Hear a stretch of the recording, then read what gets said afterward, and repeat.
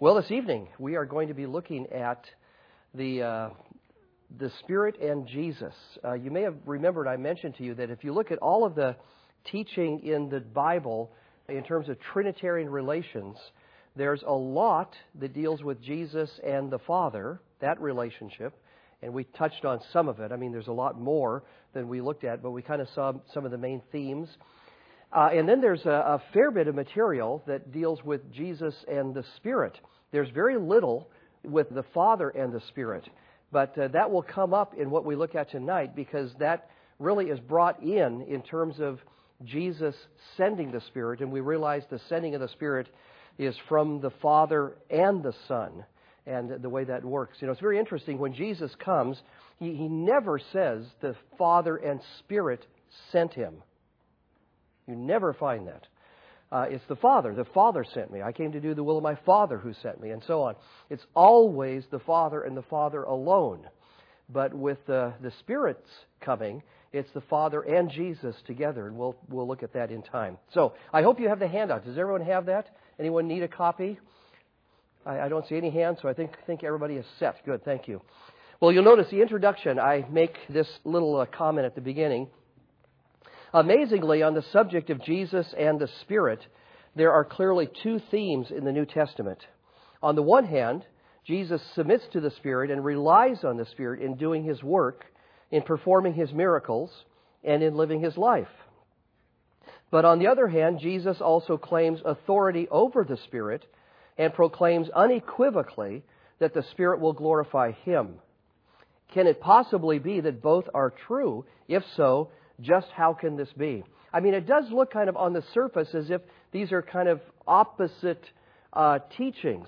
You know, which is it? Jesus relies upon the Spirit, depends upon the Spirit, or does He have authority over the Spirit? And I think the answer is both are true. I mean, certainly we see both in the New Testament. And I think they're true in this sense. At least this is my proposal to you. If you think you've got a better way of accounting for this, I'd love to hear it. But the way I think that works best for accounting for this is that Jesus comes as the Messiah and takes on a human nature. And as a human, then submits, relies upon, depends upon, is directed by, is empowered by the Spirit for accomplishing the work that He is sent by the Father to do. He does that in the power of the Spirit. But then, Jesus is also, as the eternal Son of the Father, He is one who has authority over that Spirit in terms of His own place in the Trinity, as the second person of the Trinity, as the eternal Son. And so that's evidence then in Jesus sending the Spirit, who then will come as the Spirit who glorifies Christ, who carries forward the work of Christ. So it's very interesting. The Spirit's relationship to Christ is very much like Christ's relationship to the Father in terms of Jesus always doing the will of the Father, so the Spirit always seeks to advance the purposes of Christ. So I think that reflects the eternal relationship that is within the Trinity, the Father, Son, and Spirit, where the Son has authority over the Spirit, but as He takes on human nature, He accepts then the position of reliance upon the Spirit for fulfilling this messianic mission that He has to carry out. So we take a look now at Jesus and the Spirit, and we start, capital letter A here, with Jesus' reliance on the direction and empowerment of the Spirit in His role as the long-awaited Messiah, the greater Son of David. And here are a couple questions. Have you all learned in your own Christian lives that questions are your friends, not your enemies? That is, sometimes very difficult questions provide what I think of as little peepholes in what otherwise is a solid wall that you can't see through. And all of a sudden there's a tiny little peephole where you see that there's a reality out there that you just can't see clearly yet. But there's something there. And so what those questions do is lead you to pray and think and probe further until, at least in many cases, God gives clarity on what the answer to those questions are. Well, here are a couple questions that one of them goes back to when I was a teenager. a young, in my about 12 or 13 years old, these questions really did unpack for me what I'm going to be explaining to you tonight. So here are these two questions. Here's the first one. Why would Jesus, the God-man, He is God as well as man, why would Jesus, the God-man, need to have the Spirit of God upon Him? What can the Spirit of God add to the deity of Christ? So indeed, it's just a puzzle, isn't it? He's fully God in the incarnation. So what's the point of having the Spirit upon Him? The Spirit can add nothing to His deity. In His deity, He has omnipotence, He has omniscience, He has everything in His own deity. What's the point of having the Spirit? But of course, much is made of this in the Bible. We're going to come to that in just a moment. So that's one question. Why would Jesus, the God-man, need to have the Spirit upon Him? And here's a second question. This one goes back to when I was 12 or 13 years old. I remember reading in 1 Peter. Our pastor had told us we should read our Bibles more, so I was trying to do that. And I was sitting on my bed. I can still picture it, my basement bedroom in Spokane, Washington. I was sitting there on my bed reading 1 Peter, and I read the words in 1 Peter 2 where we're told to follow in Jesus' steps, who committed no sin. I dropped my Bible on my lap, and I looked up and I said, that's not fair. How can I be called to follow in Jesus' steps, who committed no sin, when He was God and I'm not? So here's the question. How can Jesus, in His sinless obedience and sacrificial service, rightly be upheld as a model for how we should live, since He was the God-man and we are not? I just think that's a very, very good question. And I think a lot of Christian people have this question, and it actually, because they don't know the answer to it yet, it bothers them that they think they're called to live like Jesus when He was God and we're not. How could that be? Now, both of these questions find their answer in the realization that, yes, though Jesus was God, He was also fully a man. And He came to live His life and carry out His mission as the second Adam, as the son of David, as the seed of Abraham. That is, as a human fulfilling the requirements of the Father upon Him in a way the first Adam had failed. So He had to live His life fully as an integral human being. So, what can the Spirit of God add to the deity of Christ? Answer, nothing. What can the Spirit of God add to the humanity of Christ? Wow! Supernatural enablement that is provided for Him in His humanity, not directly, as it were, from His own divine nature, but rather as He depends upon the Spirit who provides for Him what He needs moment by moment. And that leads to the second question, how can He be the example for us? Because He lived a human life. And, in a sense, lived new covenant life, Spirit-empowered life, that we see the new covenant is providing for us. He lived that perfectly so that we could see what true human life looks like at its best. So indeed, we should have this attitude in ourselves, which was also in Christ Jesus. Philippians 2. We should follow in His steps, who committed no sin. 1 Peter 2. We should, in fact, see Jesus as a model for how we should live, because He was one of us in living His life, utilizing resources that are also given to us. So, more on this in a bit, but that's the main idea. Okay, well, let's take a look at some of the Bible teaching on Jesus' life in the power of the Spirit. And we begin with a couple Old Testament passages that I think are so helpful and telling about the Spirit upon Jesus. The first one is Isaiah 11. And I won't read all that's there, but look with me at the first couple verses. A shoot will spring from the stem of Jesse. Who is Jesse in the Old Testament? David's father.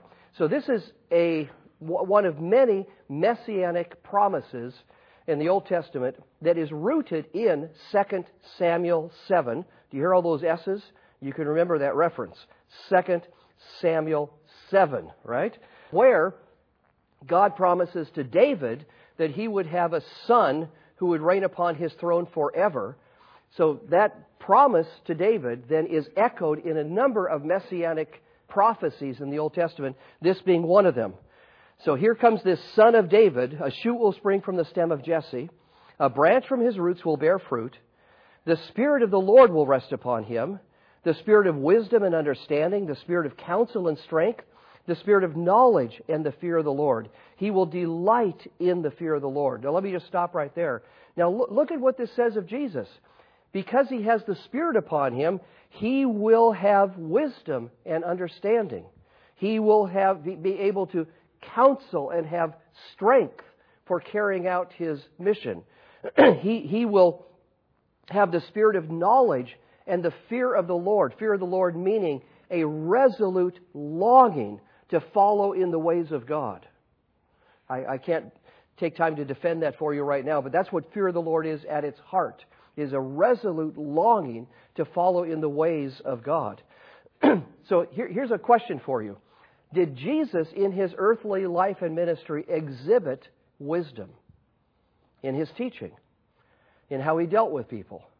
Oh, yes. I mean, we can think of things right away that come to mind, right? Jesus and Nicodemus. Jesus with the Samaritan woman. Jesus with the Pharisees. Wisdom manifest. Second question. According to Isaiah 11 verse 2, how did Jesus have such wisdom? By the Spirit. Do you see it? So it is not the case that He just is wise because He's God. I think this is the way many evangelicals think of this. He just knows everything because He's God. He just has wisdom because He's God. He just can do these things because He's God. He can just resist temptation because He's God. And on and on. And so really what that does when we go that route with it is it distances Jesus from us in our human experience because we're not God. Well, He was God, but He lived His life as a man relying upon what resources were brought to Him in His humanity. The Spirit provided Him wisdom, knowledge, understanding, a resolute desire to follow in the ways the Father had put before Him, fearing God. Here's another passage, Isaiah 61. This is especially an important one because Jesus quotes it at the beginning of His own public ministry. Isaiah 61 verse 1, the Spirit of the Lord God is upon me, because the Lord has anointed me to bring good news to the afflicted. He has sent me to bind up the brokenhearted, to proclaim liberty to the captives and freedom to prisoners, to proclaim the favorable year of the Lord and the day of the vengeance of our God, to comfort all who mourn, to grant those who mourn in Zion, giving them a garland instead of ashes, the oil of gladness instead of mourning, the mantle of praise instead of the spirit of fainting. So they will be called oaks of righteousness. What a great image. Oaks of righteousness, the planting of the Lord, that He may be glorified. So here comes Messiah to do this marvelous work to transform the people of God so that they are in the end oaks of righteousness. Now, how will he do this? How will He preach the word by which people are changed? How will He accomplish the work by which people are changed? And the answer is the Spirit will be upon Him. The Spirit of the Lord will rest upon Him and empower Him to proclaim what He is to proclaim and accomplish the work He is to do. So indeed, the Spirit on Jesus is foretold in the Old Testament as one who will come when Messiah comes. He will come with the Spirit. Okay, now, this is fulfilled, obviously, as Jesus comes. And so look with me next at Luke 1, verses 32 to 35. This is the angel Gabriel in revealing to Mary that she's the chosen one to be the mother of the Messiah. And here Gabriel says to Mary in verse 32, He will be called He will be great and will be called the Son of the Most High, and the Lord God will give him the throne of his father David, and he will reign over the house of Jacob forever, and his kingdom will have no end. So here's 2 Samuel 7 again, right in the background. The promise to David that he would have this son, and here it is, Jesus. Then Mary said to the angel, "How can this be, since I am a virgin?" And the angel answered and said to her, "The Holy Spirit will come upon you, and the power of the Most High will overshadow you, and for that reason the Holy Child shall be called the Son of God." Now, two things I want to say about this text. One is, the obviously most important thing that is stated here is that the incarnation happens through the power of the Spirit. So how can she conceive this child without a human father? And the answer is, though she is a virgin, though there is no human father, the Holy Spirit will take the place of a human father in bringing about this miraculous conception in Jesus. You know, sometimes we talk about the miracle of the virgin birth of Christ. Well, technically, the birth was the same as any other birth. Well, of course, the circumstances are very different, but in terms of the actual biology of what took place, that's not where the real miracle happened, right? It was 9 months earlier, the miracle of the virgin conception of Christ in the womb of Mary. So the Holy Spirit made that happen miraculously, brought about without a human father this son who would be born of Mary. But the other thing I think that happens here is that at his conception, he has the Holy Spirit upon him from the very beginning of his life in the womb of Mary. Now, here's one reason for thinking so. I think that in verse 35, the last part of what you have there on your handout, the repetition of holy, I think, is significant. The angel answered and said to Mary, "The Holy Spirit will come upon you. The power of the Most High will overshadow you. And for that reason, the Holy Child will be called the Son of God." So I think it's signaling that the Holy Spirit not only performs the work of bringing about this miraculous conception, but the Holy Spirit renders this child holy. And so he has the Holy Spirit upon him from the very beginning. Here's another reason for thinking so. I don't have the verse on here, but if you look back at Luke 1:15, guess who else has the Spirit while yet in his mother's womb? John the Baptist. Well, if the forerunner of Messiah has the Spirit upon him at his conception, or at least before he is born, how much more the Messiah, it would seem to me, would be the case. And another reason for thinking so is if you don't hold this, what's the other kind of, go-to option for explaining when Jesus receives the Spirit? What do you think that might be? At the baptism, right? Well, if you say that Jesus receives the Spirit at the baptism, he's 30 years old. So how has he gone from 0 to 30 sinless? He's gone through adolescence. Sinless. I mean, any parent out here who is, well, actually, all of us, because we've been there, right? We were that. Yikes. How do you get past those years sinless? And I think that if you say Jesus receives the Spirit only at his baptism at that point, you have to default to the view I'm trying to encourage us to move away from, and that is that Jesus lived his life through the power of his deity, and therefore he could not sin, and that is by his divine nature could not really be tempted, and didn't struggle with obeying the Father, and didn't have to learn anything, and all the rest. So I think that is a mistaken way to go, and instead he has the Spirit upon him from the very beginning. What happens at the baptism? Let me save that till we get to that text, but I think that's enough. Now, and here's yet one more reason. It's the next passage. Turn the page, and the next passage to look at here is Luke 2, verses 40 and 52. Now, these two verses 40 and 52, both state something that is really remarkable about Jesus. Look at these verses with me. The child, referring to Jesus, continued to grow and become strong, increasing in wisdom, and the grace of God was upon him. And then again in verse 52, Jesus kept increasing in wisdom and stature and in favor with God and men. So really the basic point of both those verses is he grew physically and he grew in his own soul. His own inner life grew as well. His mind and his heart grew. He grew in wisdom and he grew in stature. So isn't it interesting, though, to grow in wisdom? Would you ever say of God that God grows in wisdom? I don't think so. I think you'd have to hold an openness view to hold that, that God actually increases in wisdom. Oh, that didn't work out like I thought. Maybe I'll try this instead. So God could grow in wisdom. But, for us who are Orthodox believers, no, God cannot grow in wisdom. So this has to be a reference then to His humanity, right? His humanity. And notice it says in verse 40 that He increased in wisdom and the grace of God was upon Him.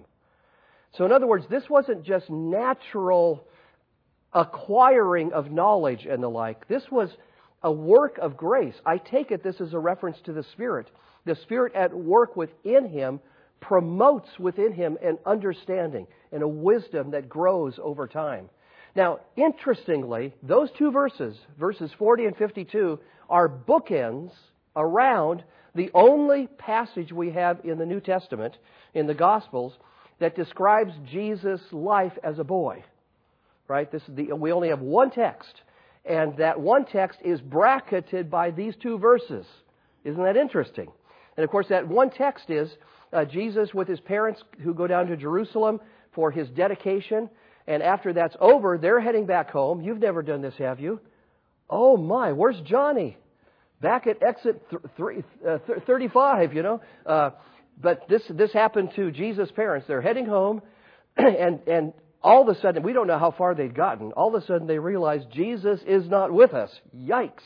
So they head back to Jerusalem, and where did they find Him? In the temple, conversing with the teachers of the law in the temple in Jerusalem. Kind of the PhDs of the PhDs of the day. And He's holding His own with them, right? They're amazed at the things that are coming out of His mouth. Now, if you ask the typical evangelical, how was Jesus able to hold His own with the teachers of the law in the temple in Jerusalem? The answer will likely be, He was God, right?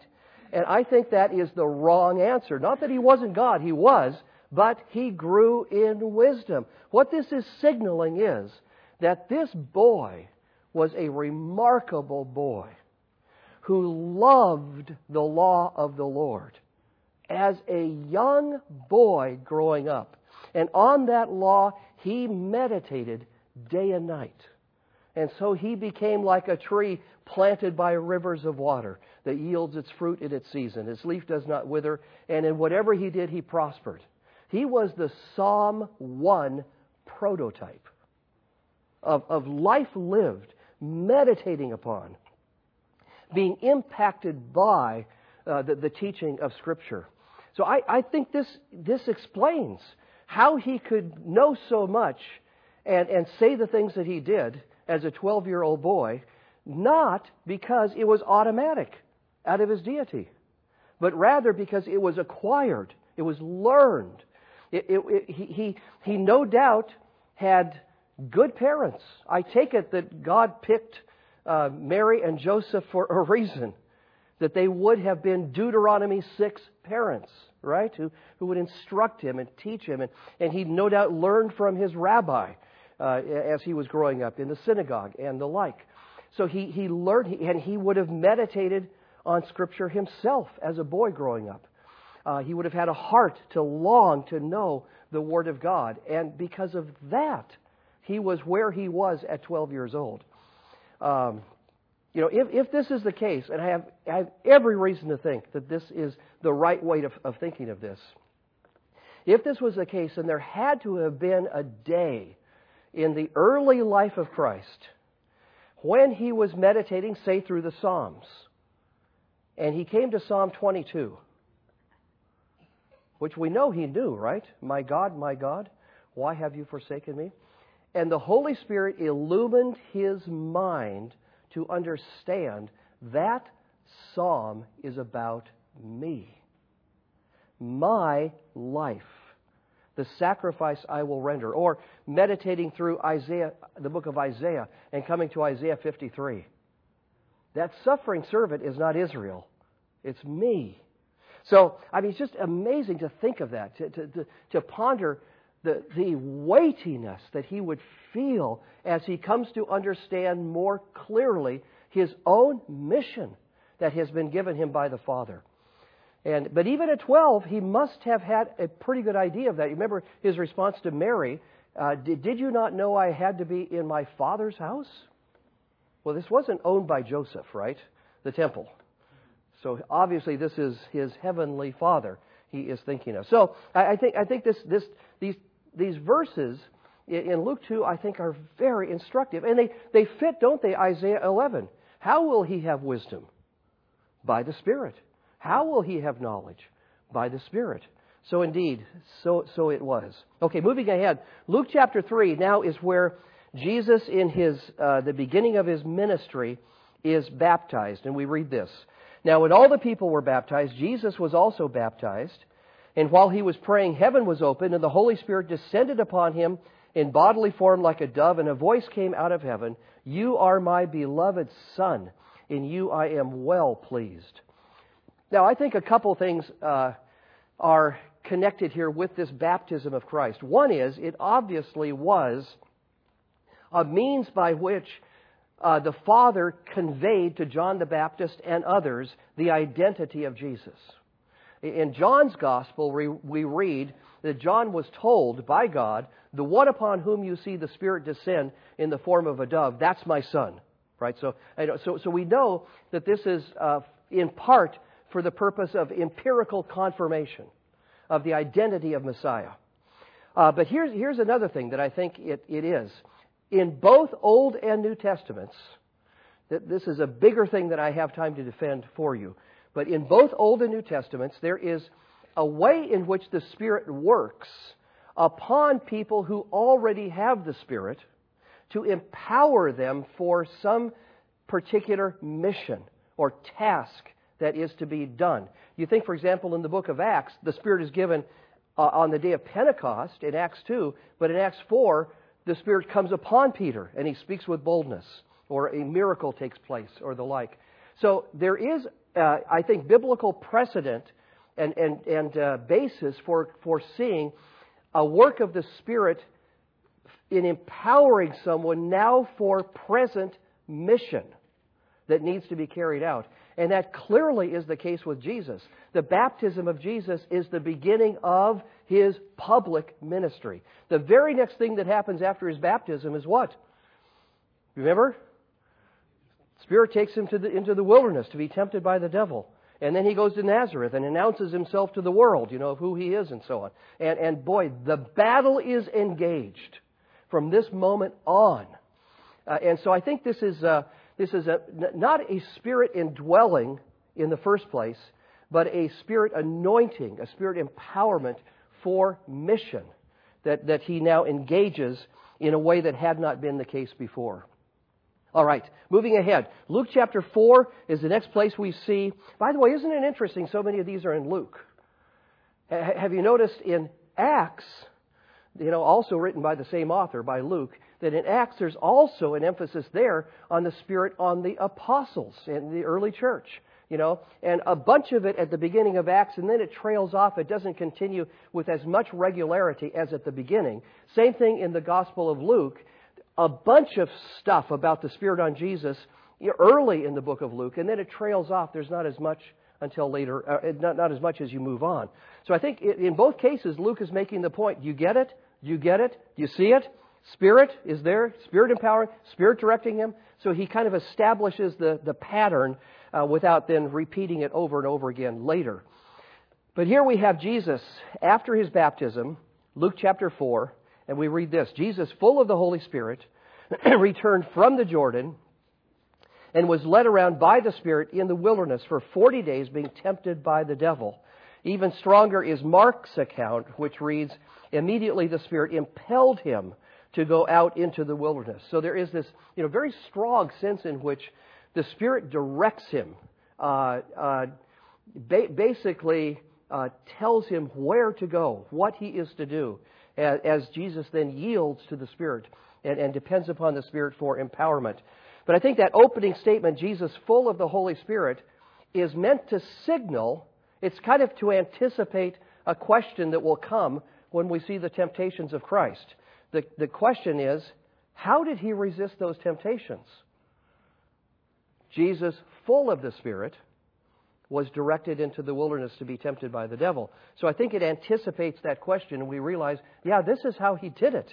He relied upon the Spirit within him to face and resist those temptations. And by the way, if you look at the three ways in which the tree of the knowledge of good and evil is described in Genesis 3:6, good for food, a delight to the eyes, desirable to make one wise, and overlay those on Luke 4 and the three temptations of Christ, guess what? It's the same three categories. Same three categories.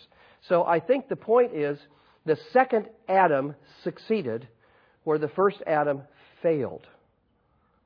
This is really, really striking to see that. So, indeed, here he is, the Spirit-anointed Messiah, who as the second Adam now resists the temptations of Satan.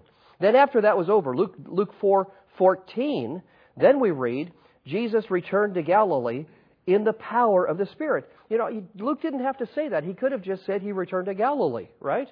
But he includes that for our benefit so we know the Spirit is upon him. The Spirit continues to rest upon him.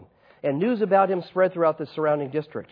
And then when he comes to Nazareth, his hometown, you know, I've had this experience many, many years ago. The first time I preached at Trinity Baptist Church in Spokane, Washington, after I'd grown up, you know, when I came back home to my home church and preached there, it was really just kind of bizarre, you know, to be there now as the preacher.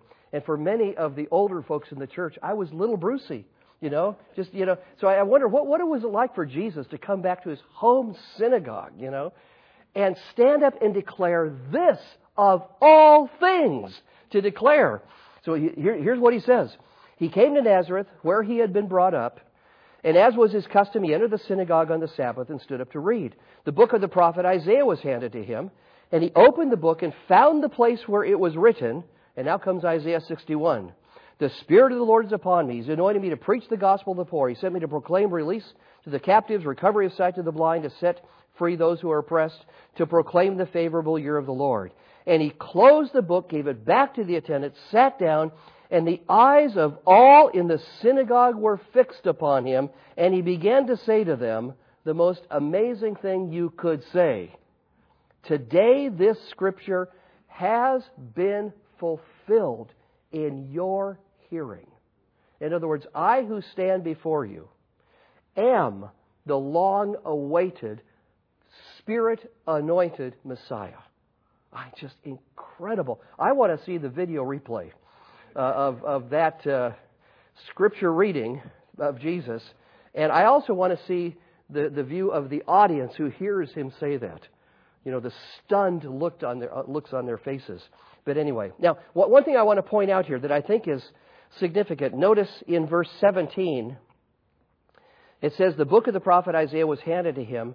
But then it says he opened the book and found the place where it was written. I think that implies that he picked the passage. So he could have picked other places in that book or scroll if it was a scroll that he might have been given.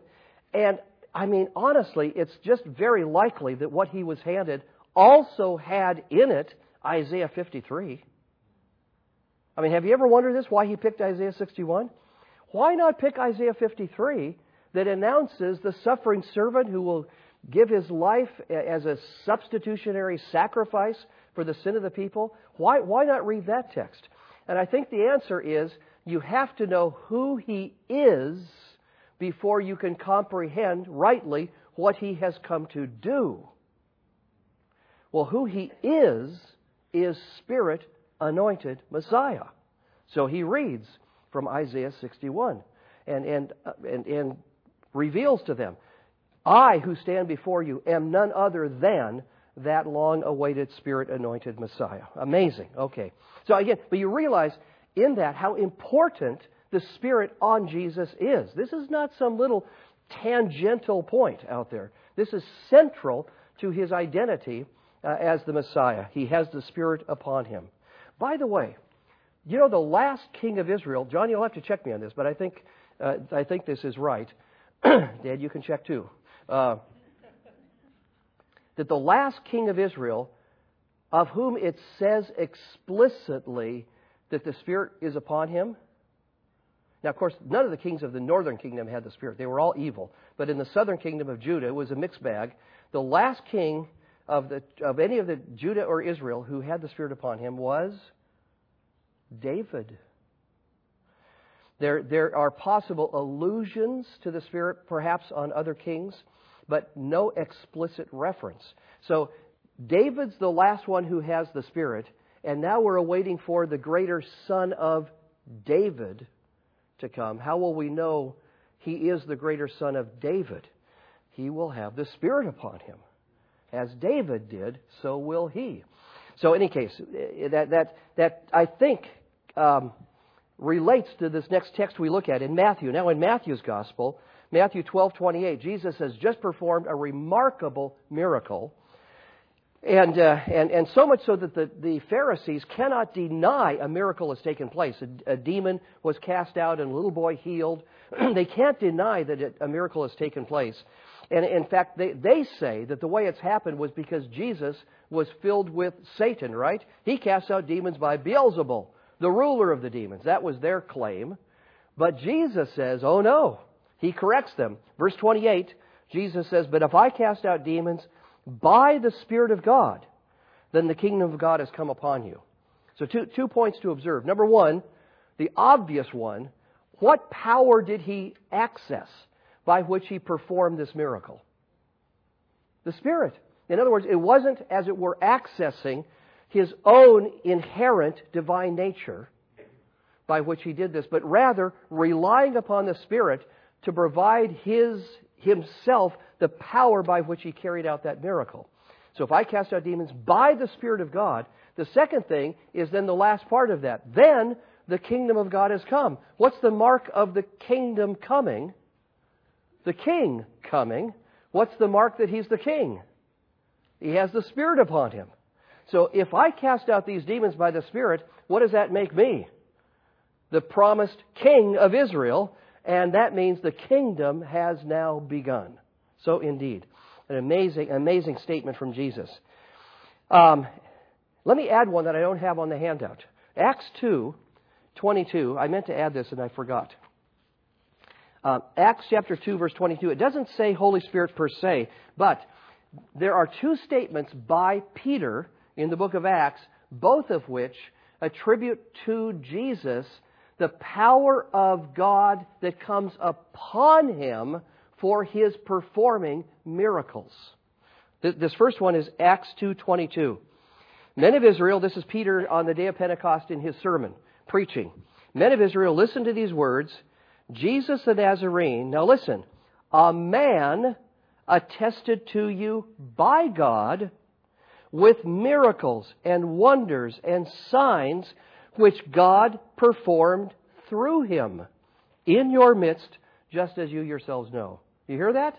I mean, that language is unmistakable in terms of it's God's power at work in his humanity by which he performs these miracles. It's not out of his own deity, but the power of God in his humanity. Even clearer in terms of the Spirit is Acts 10:38. This is Peter again, now to Cornelius, at the conversion of the Gentiles, sort of Pentecost 2, that takes place now with the Gentiles. They receive the Spirit. They're saved and receive the Spirit. And in his sermon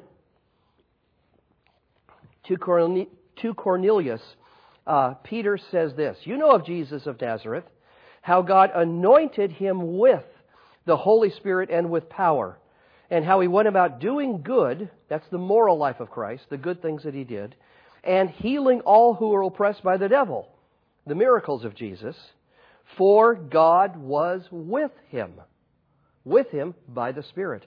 So I take those two statements, Acts 2:22 and Acts 10:38, as very significant on the question, how did Jesus perform His miracles?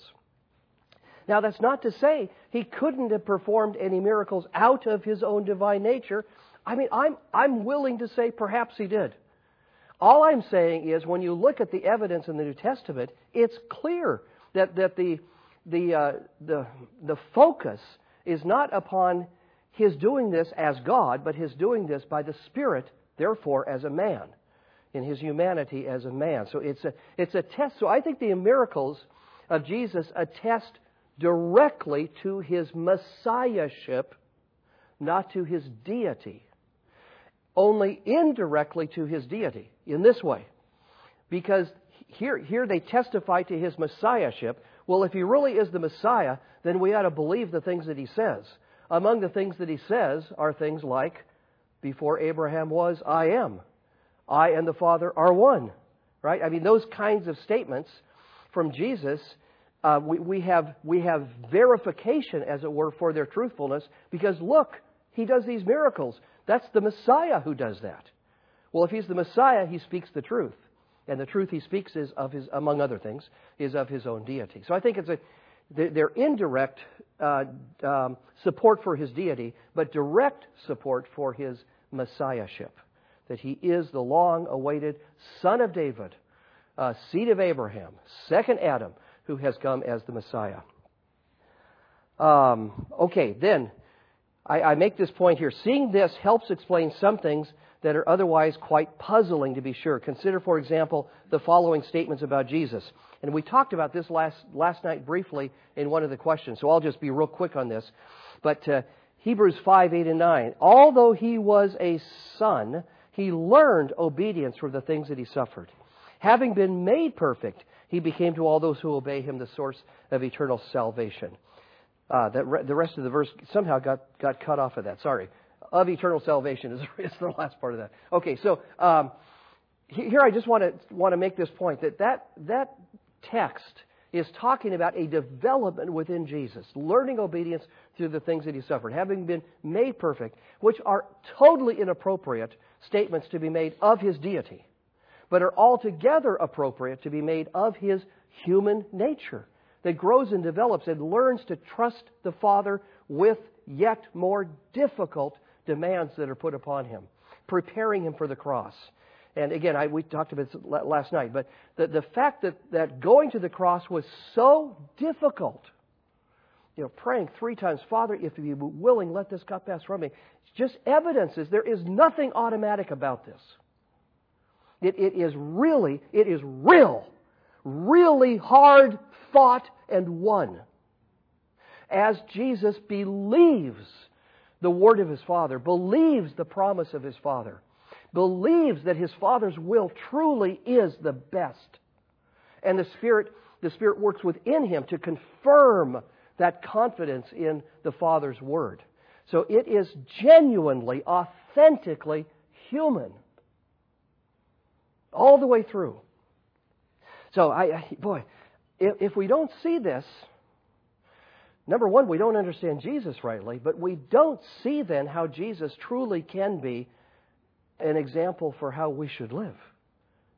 Now we're shifting gears to the second theme as it relates to Jesus and the Spirit. The first one is His reliance upon the Spirit, but now, while Jesus relied upon the Spirit for the sake of His incarnational mission, Scripture is clear that the Spirit's role fundamentally is to elevate, extol, and honor the higher position and authority of the Son. So here are a few statements that highlight Jesus' authority over the Spirit. John 14, 25 and 26. Jesus said to His disciples, "These things I have spoken to you while abiding with you, but the Helper, the Holy Spirit, whom the Father will send in my name, He will teach you all things and bring to your remembrance all that I said to you." So notice the Father will send, but the Father sends the Spirit in my name.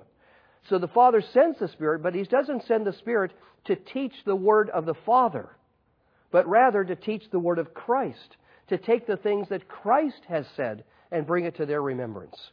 So the Father commissions the Spirit to advance the teaching and the work of Jesus. A little bit different, but the same point is in John 15:26. John 14:26, whom the Father will send in my name.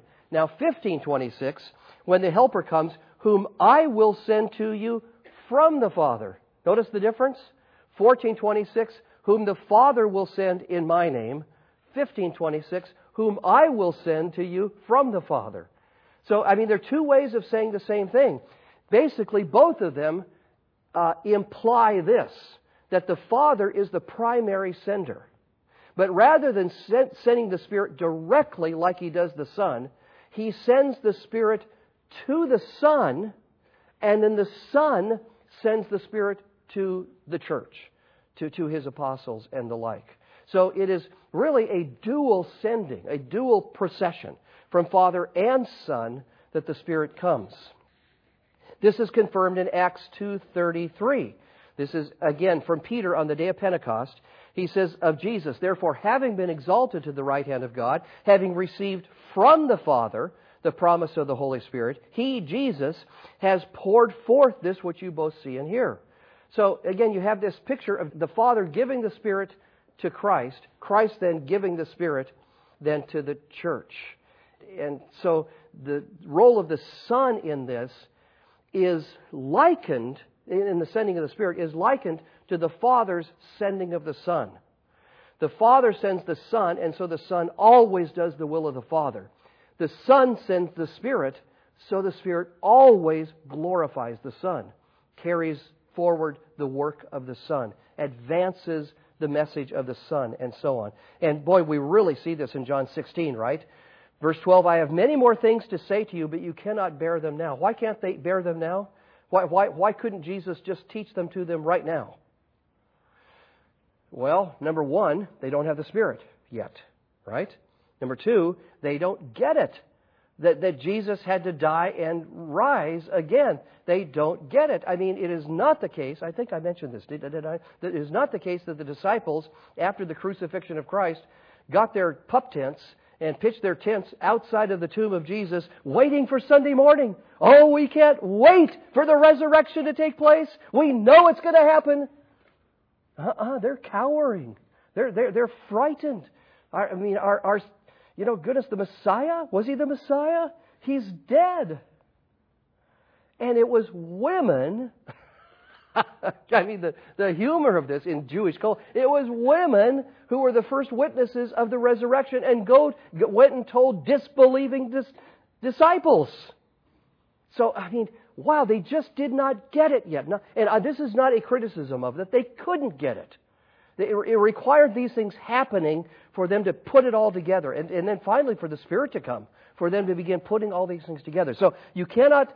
I have many more things to say to you, but you cannot bear them now. But, He says, when He, the Spirit of truth, comes, He will guide you into all truth. For He will not speak on His own initiative. What does that sound like?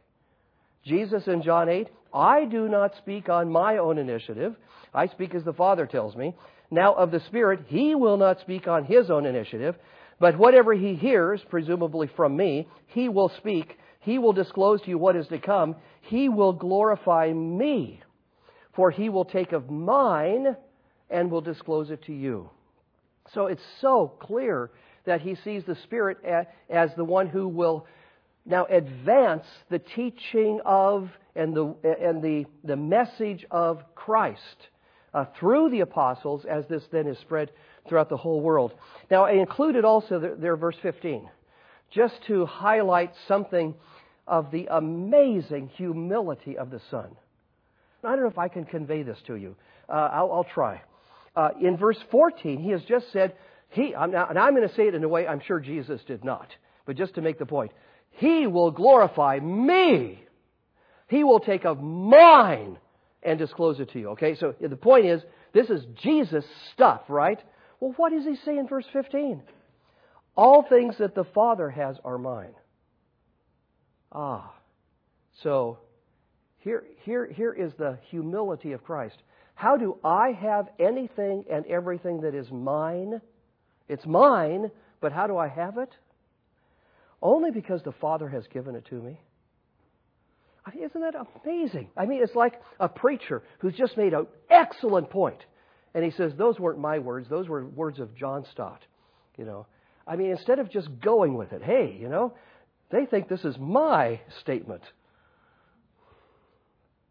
It's amazing. Again, just the humility. The Son always wants to, as it were, defer to the Father and to make sure the Father receives the honor that is rightfully His. You see this constantly. And here's a case in point. Okay. So anyway, I didn't have to put verse 15 on there also, but I just wanted you to see that. The humility of the Son. Yeah, it is His. It is His. You will take of mine and disclose it to you. But all things that the Father has are mine. Therefore, I said He takes of mine and will disclose it to you. So the Father is the ultimate originator of all that I have, He says.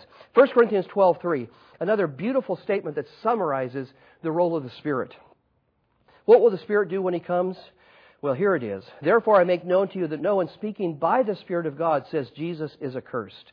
And no one can say Jesus is Lord except by the Spirit. Now, obviously, it's not just saying the words. I just said them both in reading that verse, right? Don't particularly like saying the first phrase, but I said them both. It's not just speaking, but it is rather what issues forth from your life.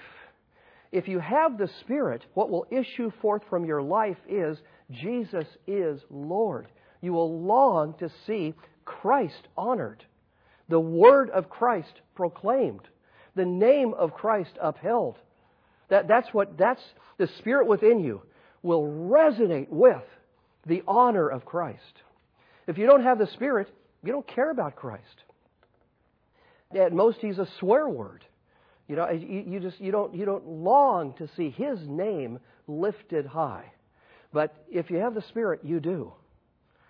And by the way, we live in an age, it's always been, sin has always produced a desire for self-promotion. It has always been this way. But we live in an age where I think we are giving one another permission for self-promotion in very unhealthy ways. In blogging and in all the online stuff, Facebook, way that you put yourself forward and all of that. Reinventing you because you look better that way or whatever. And honestly, we should not care hardly at all, not at all, but hardly at all, how we appear to others. What we should really care about is how Christ appears to others. Right? Elevating Christ, putting Him forward. So, and this is what the Spirit wants to do in your life and mine, is see Christ put forward. His Word, His character, His gospel, His mission, His kingdom advanced. So may God help us to yield to the Spirit and see Christ advanced then.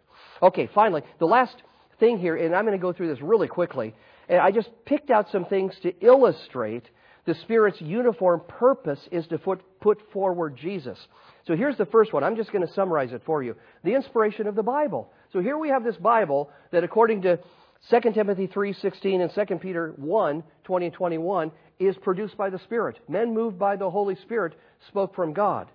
But the Bible, having been written principally by the Spirit, is not autobiographical, right? It doesn't have to do mostly with the one who wrote it, the Spirit. What does it have mostly to do with? Jesus, right? So Luke 24, just look at the last part of this. He explained, the last couple lines, He explained to them the things concerning Himself in all of the Scriptures, referring back then to Moses and the prophets, and the law, the prophets, and the writings. That is, the whole of the Scriptures speak of Christ. So there's a fundamental Christological focus in the Bible that the Holy Spirit inspired. Isn't that amazing? Here's another example. Evangelism by the power of the Spirit, proclaiming Christ. Acts 1:8. You will receive power when the Holy Spirit comes upon you, and you will be my witnesses. So what is it the Spirit wants to speak through us to unbelievers? Does He want us to tell people about the Spirit? No. The Spirit wants to help enable us and empower us to tell people about Christ, His gospel. So it is this is, I think, one of the biggest problems with all things Pentecostal and charismatic. I mean, I'm just going to do a sweeping statement on the whole 20th century tradition of Pentecostalism and charismatic and third wave and the whole rest of it, is that there has been such an emphasis on the Spirit, as if the Spirit wants the emphasis on Him. And He does not. He does not want... He wants to be backstage shining the spotlight on Christ. That's what He wants to do. So, it's all about Jesus. It is. And by the way, Acts 1:8, isn't it interesting? Acts 10:38, do you remember Acts 10:38? You've heard of Jesus of Nazareth, how God anointed Him with the Holy Spirit and with power. Acts 1:8, you will receive power when the Holy Spirit comes upon you. So get the connection between Acts 1:8 and Acts 10:38 and realize, yep, we're called to live like Jesus. Third point, salvation wrought in our lives by the Spirit is to conform us into the likeness of Christ. So again, what does the Spirit do within us? Make us like Christ. This is the ultimate goal. This was the goal the Father established for us before He created the universe, right? Whom He foreknew, He predestined to become conformed to the image of His Son, that He might be the firstborn among many brethren. Romans 8:29. So indeed, the likeness of Christ is what the Spirit wants to bring about in us. And how does He do that? By focusing us on Christ. 2 Corinthians 3:18. If you don't know that verse, memorize it. Think of it often. Beholding as in a mirror the glory of the Lord Jesus, we are being transformed into that same image. That is the glory of Christ, from glory to glory. That is, in incrementally increasing degrees of glory. This is from the Lord, the Spirit. So what does the Spirit use to help us become like Christ? Focusing our attention on Christ. Why do you think we have 4 Gospels? I want you to see Jesus. I want you to see Him again. I want you to see Him again. I want you to see Him again. I want you to marvel at Jesus. Because when you do that, you become like the one you adore. This is how we work, my friends. We long to be like what we adore. So, adoring Christ is the tool by which we become more like Christ. Okay, we'll end with that. A few application points in conclusion. First, marvel at the reliance of the incarnate Son, the Son in human form, to the leading and empowerment of the Spirit. Corresponding to this, marvel at the Spirit's deep and abiding willingness to serve such submission and such humility in God. How amazing to realize that this is what God is like. So, I mean, you see such...